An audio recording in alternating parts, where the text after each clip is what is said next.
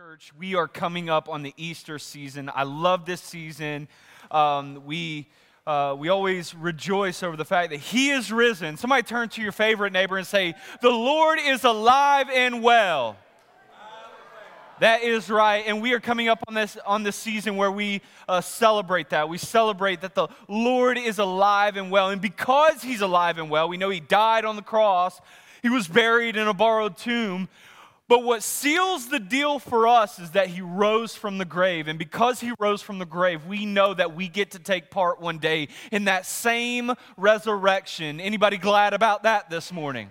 Me too. And so this is that season that we get to celebrate that. We should celebrate that always, but we choose, obviously, this season to celebrate that. And with that being the case, we have a few weeks coming up to that, and I thought it'd be so great to start us off on a series that I have preached before, Never Here. I truly enjoy to preach this series. It is one of my favorite things to preach. I want to talk about the 7 sayings of the cross. The 7 sayings of the cross. And so over the course of time between now and Easter, we will go through the 7 sayings of the cross. And hopefully, if all works out and the Holy Spirit doesn't mess it up, maybe we want Him to mess it up, we will preach the 7 sayings of the cross all the way up to Easter, and then on Easter, we will celebrate the fact that He is risen. Amen. Somebody shout, "He is risen!" All right, I'm getting you ready for Sunday that Easter Sunday because I really want you to be amped that day, okay? Invite everybody. You remember back in the day when the churches used to do the pack a pew thing? Well, we got pews, so pack them out, okay? Anyway, I'm excited to preach the 7 sayings of the cross. It is one of my most favorite things to talk about. The cross. Man, where would we be without the cross? The events of the cross are a perfect depiction of the character of our God and His plan of redemption for the people of the world.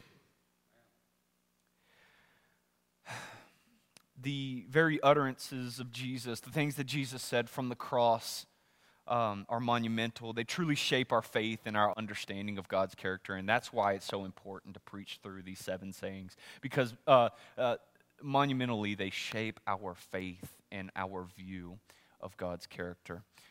And I love to look through these sayings. Hey, let's pray, and I would love to get into this. God, we love You. We thank You so much for Your word. We thank You for the cross. We thank You for what You've done for us on Calvary. God, if it weren't for the cross, where would we be? Lord, only You know. God, we pray today that You would open our hearts, open our minds, help us to be receptive of Your word, God. Help us to understand that this freedom that You give so freely, this love, this grace, this mercy, it's not something that we earn. It's free. So God, for us in here that are held captive by doubt, for us in here that are held captive by shame, for us that brought our shame and doubt in here, God, we welcome that because we know that when it comes into this place, Lord, You defeat those things and You bring freedom. And so, God, I pray for everyone in here that's struggling with doubt, God, that You would demolish that stronghold. God, I pray for everybody in here that's struggling with a bit of shame, God, that You would demolish that stronghold through this series, God. I pray, Lord, as we look at the cross and the events of it and what You've said, Lord Jesus, on the cross, as we look through these things, God, help us to gain perspective, help us to gain wisdom and knowledge, but most of all, God, help us to encounter You, Jesus. We want to encounter the truth of who You are. We want to gain perspective on Your character and let that new perspective of who You truly are to us, Lord, truly shape our faith in the way we walk, talk, and act in our lives. And so, God, we pray this blessing, we pray Your blessing over this series. And God, as we begin to preach, Lord, anoint Your word, anoint this time, God, and let true revival take place within us and in this room today. In Jesus' name we pray. Amen. Amen? So I should ask the question, where would we be without the cross? Anybody want to answer? Lost? That's easy. Come on. Give me some perspective into your life, your testimony. Dead. If it weren't for the cross, I'd be lost in my trespasses and sin. If it weren't for the cross, I wouldn't know a good shepherd. If it weren't for the cross, would we have a great high priest who is able to sympathize with our weaknesses? If it weren't for the cross, could we sing victory in Jesus? If it weren't for the cross, would we have a song to sing? Some of us have a song to sing, we just don't sing it. If it weren't for the cross, where would we be?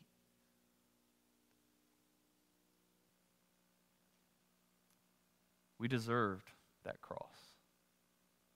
And I think it's only appropriate that we open this whole series, the 7 sayings of the cross, by way of acknowledgement that we deserve the cross that Jesus died on. That was our cross. It was the cross for you, meant for me, meant for the world. Because of our sins, because of how we've turned our backs on the Lord, because of our even our righteousness being as filthy rags compared to the glory of the Lord, we are destined, or we deserve the cross. We know that the wages of sin is death. And we deserve the very cross that Jesus died on. And that's what makes the cross, the events of the cross and the 7 sayings of the cross so monumental. That's what makes it so extraordinary, is because the fact that everything that occurs in these sections that we will talk about over the next few weeks, everything that happens was meant for us. It was meant to be us, but it was also meant for us. It was meant for you. Jesus did this for you. He suffered for you. He said these things for you. And make no mistake about it, it's not about you. It's about the glory of the Lord. But it's also about the fact that He loved you so much that even in your trespasses and sins, even when you were the furthest away from Him, He still died for you. The Bible says, even yet while we were still sinners, Christ died for us. In other words, even though you had nothing to offer the Lord and probably still wouldn't have anything to offer the Lord after this payment, He still chose to allow Himself to come under the subjection of the cross. How extraordinary. Let us not take this lightly. Let us not take this as some mundane message series. Let us go through this with awe and reverence to what the Lord has done for you and I and for the rest of the world. This is why we have a hope. This is why we have a living hope. This is why we have a song to sing. This is why there is praise on our lips. This is why we can sing, Holy Spirit, you are welcome here. This is why the Holy Spirit sings, oh, child of God, you are welcome here. Let us come at this with awe and reverence. Let us not treat this as some flippant discussion about the cross, if it weren't for the cross. And so, without further ado, I want to start, and we know that the first utterance of the cross is, Father, forgive them, for they know not what they do. If you were wondering about the symbolism up there, no, the Illuminati has not taken over our, some of you are laughing, some of you are more serious than others. The Illuminati has not taken over our graphic design. Each symbol means something there, and so don't be offended by anything. Hopefully you wouldn't. Turn with me to Luke chapter 23. We'll start in verse 32 and go through to verse 38. The Bible says this: 2 others, criminals, were also led away to be executed with him. When they arrived at the place called the Skull, or Golgotha, the place of the skull, they crucified him there, along with the criminals, and one on the right and one on the left. Then Jesus said, Father, forgive them, because they do not know what they are doing. I'm going to read that one more time and probably 1,000 more times throughout this message. But Father, forgive them, because they do not know what they are doing. And they divided his clothes and cast lots. This is all fulfilling prophecy here, Old Testament prophecy. And the people stood watching, and even the leaders were scoffing. He said, or even the leaders were scoffing, He saved others, let Him save Himself. Doesn't that sound like something from the 40 years that Jesus, or the 40 days that Jesus spent in the wilderness being tempted by the enemy? Or if you are the Son of God, cast yourself down from the pinnacle of this temple. and command the angels to bring you up, to save you, right? The same scoffing here, the same enemy. New levels, same devils. Let him save himself if this is God's Messiah, the chosen one. The soldiers also mocked him. And they came offering him sour wine and said, if you are the king of the Jews, save yourself. An inscription above him, this is the King of the Jews.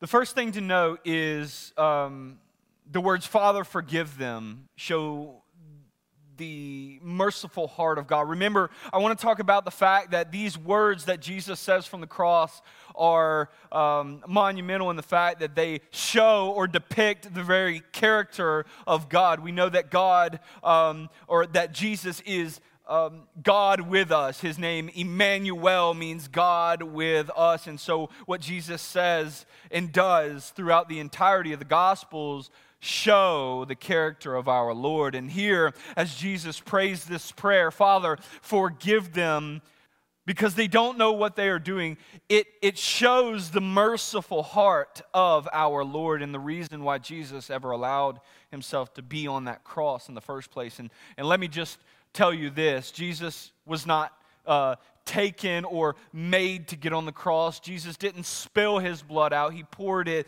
because Jesus was never out of control in this situation.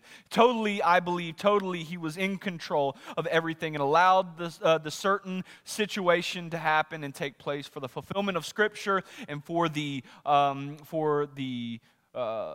fulfillment of the sacrifice, the perfect sacrifice for your sin and for the sin of the world, for my sin. But these words, like I said, Father, forgive them, show the merciful heart of God. Jesus looked down from the cross and surely saw a disgusting sight. An extraordinary sight of, let's list these off. The Roman soldiers were gambling for his clothes. This is a fulfillment of Scripture, but still, could you imagine the sight of Jesus as he looks down and notices the Roman soldiers are gathering or gambling and gathering up his clothes, casting lots for his clothes right in front of him, right in front of his disciples. The criminals on the cross on either side of him are reviling him, right? They're throwing insults and of course they're experiencing the same pains and struggles that maybe he was at that time.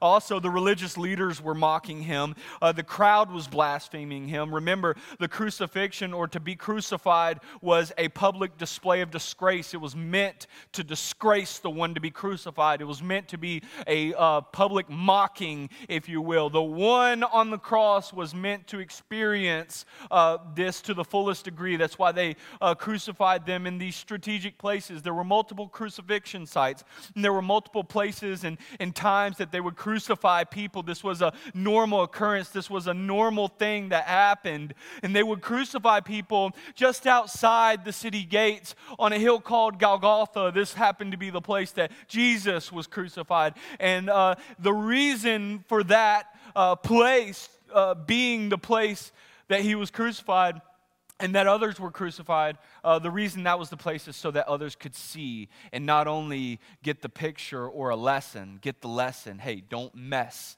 with the Roman guard or you will get this. But then also they would be able to scorn and laugh, blaspheme, and mock the ones that were on the cross, especially Jesus at that time. And here Jesus prays this extraordinary prayer, Father, forgive them.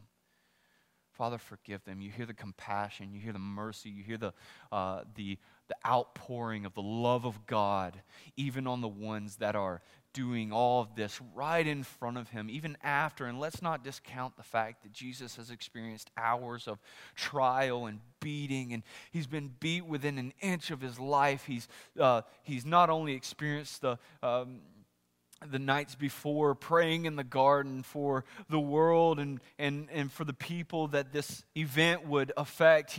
He's literally so anxious because let's not discount the fact that he's fully God, but he's also fully man, and so he's anxious, and doctors have even said this is actually even possible, and this goes on to, I want to preach something about what happens, or how you get olive oil, right? You got to crush an olive to get olive oil. It's extraordinary. It all ties together, and hopefully I'm not confusing you, but Jesus literally sweats blood, the Bible says, as he prays before his time comes to be crucified on the cross. This whole image here of Jesus being beaten within an inch of his life, and he's seeing the Roman soldiers gambling for his clothes. He's seeing the things prophesied about this very moment coming to fruition in front of him. And the criminals on the cross beside him are yelling, and could you imagine all the sounds and the pains, the agonies, and we complain about the things we go through. We complain that we don't have the $5 to go through the Starbucks line. We complain that we don't have the things that we have, and here Jesus is.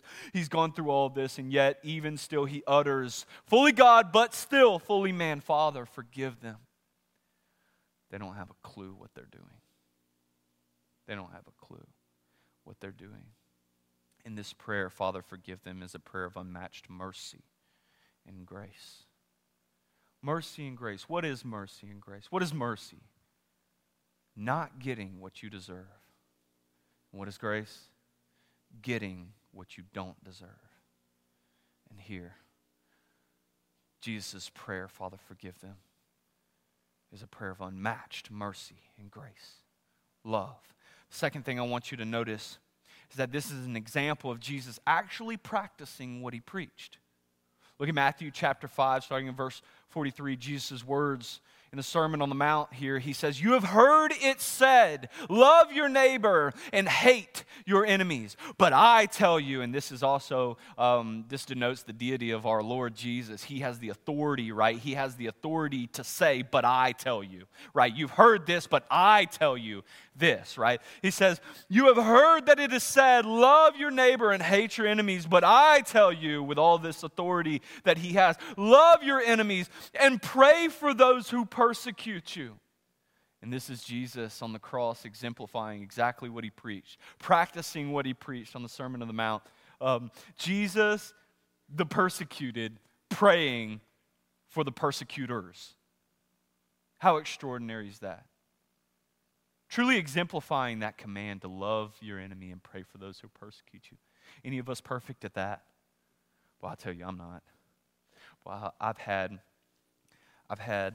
some times where I know God wants me to pray for those who are my enemy or who persecute me, but I don't want to. I want to throw a rock at them.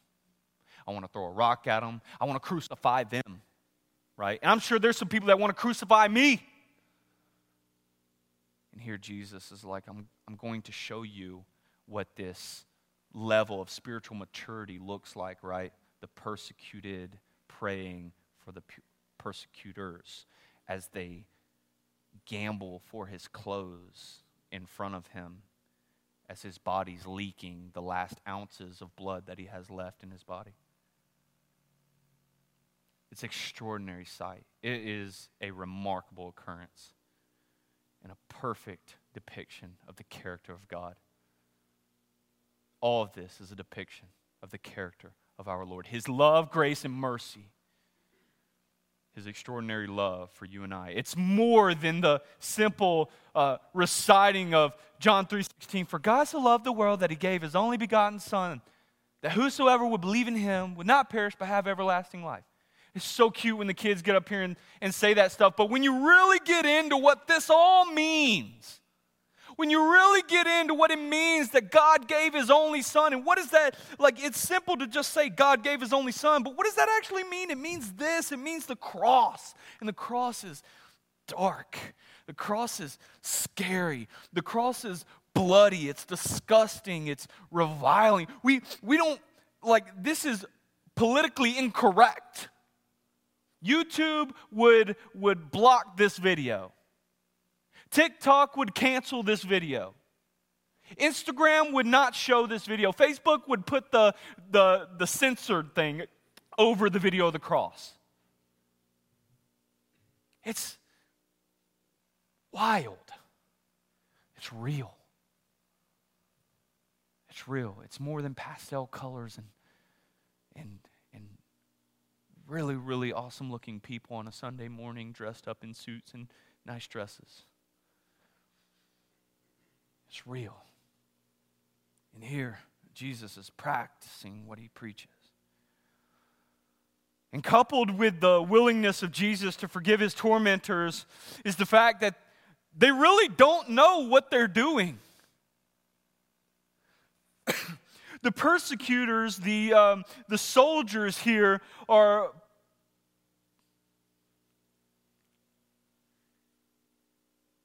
not really mad at Jesus, are they? Like, they hold no ill will towards Jesus, the soldiers don't. They're simply following orders. This was how they normally treated condemned people. The cross is not a rare occurrence in this day. The cross happened weekly probably. I don't know for sure, but the cross was a reoccurring event. This was something that the whole town could come out to. Hey, you going to the crucifixion today? Yeah, buddy, I think I will. I got some lamb in the oven waiting. For afterwards, we'll get together and have a potluck.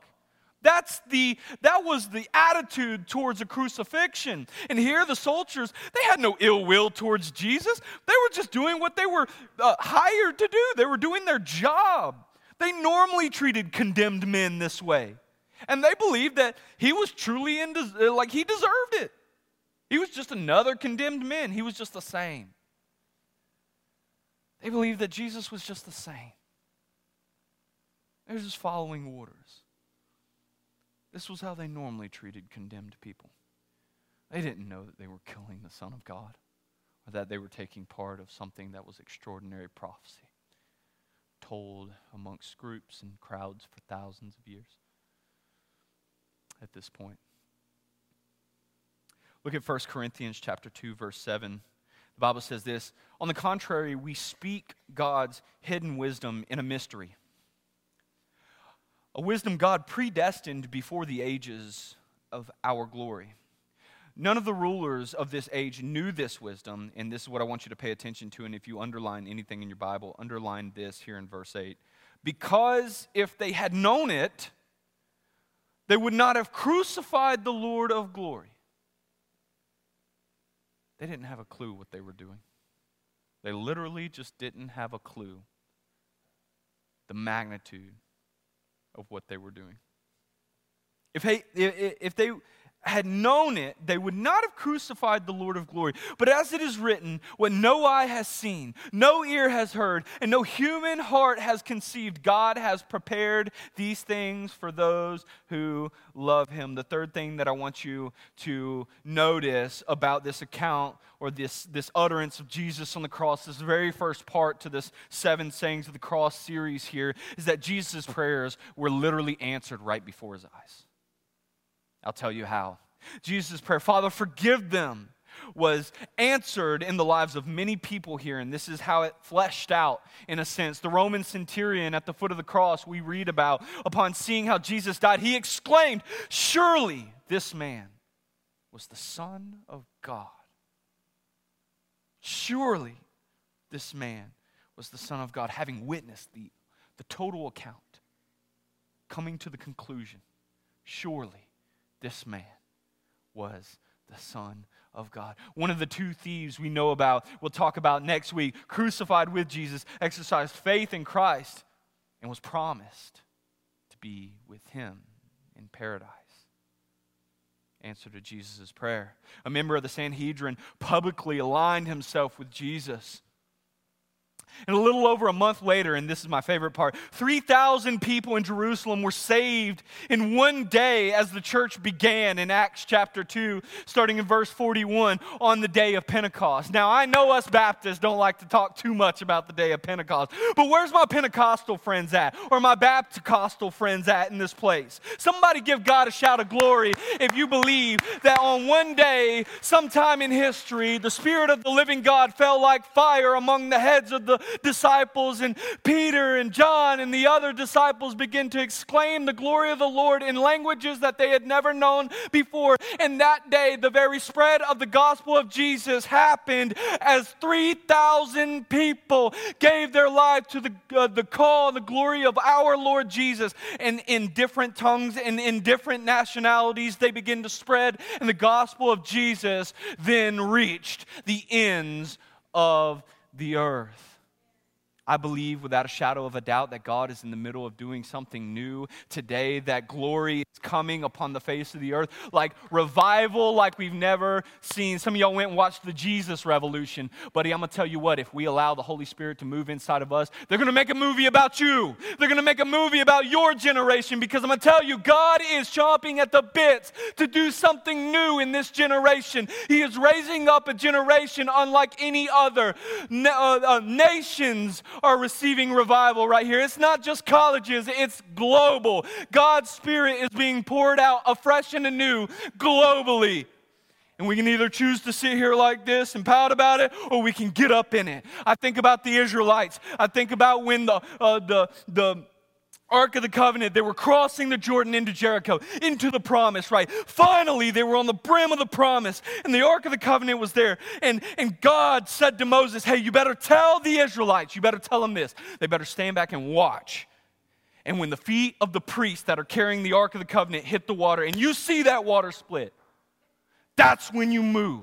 Because this is a direction you've never gone before. Church, I'm here to submit to you that we are going in a direction that maybe you've never seen before. And we better not sit around crossing our arms and pouting about it. We better get right up in the midst of it. We better watch the Holy Spirit move and go with the Holy Spirit. If you see the Holy Spirit move, I'll just wrap it up by saying you better move with it. On the cross, Jesus provided forgiveness for all those who would ever believe in Him. Matthew 20, verse 28, and that's many, says this: just as the Son of Man did not come to be served, but to serve and give His life as a ransom for many. He gave His life as a ransom. He loves you. He cares about you. Yes, you. He cares about everything that you care about. He knows the number of hairs on your head. He wants that relationship with you. He cares about the struggles you have. He cares about the hang-ups you have. He cares about your fears, your anxieties, your pains, and He has come to be the ransom for that. Come to be the ransom for you. Jesus paid the penalty for the sins that we would commit in our ignorance, but also even the ones that we would commit deliberately. Some of us find ourselves in rebellion. And we'll talk about a reprobate state maybe one day. We'll talk about what happens in that state of where we find ourselves so far away from the Lord and we don't notice why in the world everybody else can lift a hand of praise, but we can't? And is it because the Holy Spirit's not here, or is it because we're in this state of separation, or our fellowship with the Lord's been kind of broken by our sin? That's a whole different message. It's a reprobate state. Look into it. Don't listen to every leader that you hear, but look into it. Do your own study. Hey, do this. This is a very novel thing to do. Let the Holy Spirit within you and your prayer life with the Lord and your study of the Scriptures weigh out what is good and right and holy. That's Scripture. That's a good message for you. Jesus paid the penalty for our sins. And when we are born again, when we give our life to Christ, right, when we decide that we want to make Jesus the Lord and Savior of our life, not just Lord, but not just Savior either. Yes, He saved us to the uttermost, right? He gives us now a peace that surpasses all understanding, and our sin does not hold us captive anymore. But He's also Lord, and so we live for Him, and we obey Him, and we bow to Him, right? We serve Him. We live ultimately for Him. He is Lord and Savior, and when we are born again, and we take part into this adoption of the Holy Spirit inside of us, we too become an answer to Jesus' prayer. Jesus' prayer on the cross is still being answered 2,023 years later. Isn't that remarkable? So you can't tell me God still don't answer prayers. God still answers prayers. God still answers prayers. And when you come to the Lord with a contrite heart, when you come to the Lord broken in your trespasses and sins, when you come to Him and you're not afraid to bring Him your trials, when you're not afraid to bring Him your struggles, we have a problem as a human. It's a human condition. We have a problem of admitting when we are wrong. We have a problem of admitting when we've done something bad or done something wrong. And so that's where shame comes into play. Because we can't admit it, because we have a problem with confession, shame comes upon us, right? It's the weight that bears upon us because we are unable to admit our sin. We are unable to admit and confess where we've gone wrong. But the Bible says that he who exalts himself will be humbled, but he who humbles himself will be exalted. And so if we would come to the Lord and we would give Him our shame, if we would confess our sins before Him, the Bible says that He is faithful and just to forgive them, and He will give us a new life that is worth living. He will commission us on the path of righteousness. And no, we'll never reach perfection here on this earth, but I'll tell you what, He'll clean you up. And He'll make you right with Him. And He will walk with you. He will go with you. And like the Holy Spirit, like the Bible says, the Holy Spirit then tabernacles within you. And you become something that harbors. You aid and abet the Holy Spirit. And you go throughout this earth and you can know and you can hear and you can see. You ever hear somebody talking about, like, I heard the Lord? No, we didn't hear Him come out of the clouds like thunder, maybe like Moses did. But it's something inside of us. It's the Holy Spirit inside of the believer that can hear God's call. It's the comforter. It's the one who, when we are on our knees and we're crying out to the Lord, and we sound like gibberish. We can't even make sense of any word that comes out of our mouth. The Holy Spirit goes on our behalf, and He translates our jumbling and our groanings into true words, and He intercedes for us to the Father. It's this thing that happens. It's a miraculous thing. It's this transplant, right? God takes our heart of stone and makes it into a heart of flesh, a tabernacle for the Holy Spirit. Boy, I could get on that for a minute. I get worked up thinking about the cross. The cross is monumental to our faith. If it weren't for the cross, somebody, on the cross, Jesus provided forgiveness for all those who would ever believe in Him. I made mention of John chapter 3, verse 16, but it goes on from there. It says, for God so loved the world that He gave His only begotten Son, that whosoever would believe in Him would not perish but have everlasting life. And that if those, verse 17, those that have believed in Him are not condemned, but those that do not believe in Him are condemned already. He's not come to condemn the world, but if you don't believe in Him, that's enough to condemn you already. And the way some Christians walk and talk and act today, I'm convicted that a lot of us may claim Christianity or Christ-likeness, let that settle. Some of us may claim Christianity, but the Lord is not in us. We've not believed. We don't truly believe. We've not truly given our life to the Lord. I don't know. I'm just not naive to think for 1 second that in a room this size, somebody in here doesn't need to do business with the Lord. This is what Jesus will do in your life. He says, Father, forgive them. They don't know what they're doing. Father, forgive them. They have no clue what they're doing. This is what it looks like. This is what it looks like. We're born, and and you may have seen this before, and if you have, just keep your mouth closed and let this minister to you. We're born into this life, and we find ourselves in places of sin where we give ourselves over to the temptation of the enemy, right? The enemy comes and he tempts us with this or that would not be glorifying to the Lord. We find ourselves in sin, and we know even our righteousness is as filthy rags, and so our sin mars us, it marks us, it makes us dirty, and we know our sin is as a crimson stain. And what happens is we may go to church one day or something. We notice, yeah, I'm a little dirty. I need some cleaned up. But what we look at is religion, not relationship. And so what religion will do for you is when you get in here, religion will just begin to make things more dirtier. It just spreads the dirt, right? And it spreads the pain and the struggle. And what happens is we find ourselves coming out dirtier than we came in. And when religion don't work, we come back out here and we just hang back up. And we find ourselves, we'll dabble in some more stuff. And we'll get worse. We'll get worse. And it just encompasses us, and our sin just stains us, and we can't get clean of it. And what happens is one day we find ourselves in this predicament. Some of us may even try church again. Let's see. We'll try church again, and our family is stained by it, and our friends begin to be marked by it, and everything that surrounds us is then marred and marked by our sin. And so that's why our families can't get a grip. That's why my kids don't like me. That's why my wife can't stand me. That's why we always fight. We always argue. That's why I can't get off the drugs. That's why I can't get out of that pill addiction. That's why I can't stop going to the bars. That's why I can't stop looking at pornography. Can I preach? That's why I can't get away of what's held me captive. It's because I've tried religion. I've tried to just check off my Christian checklist. But what happens is it leaves me more marred than it does saved. Sooner or later, I'm unrecognizable to what I actually was in the first place. But then Jesus comes. And some of y'all are like, well, that looks the same.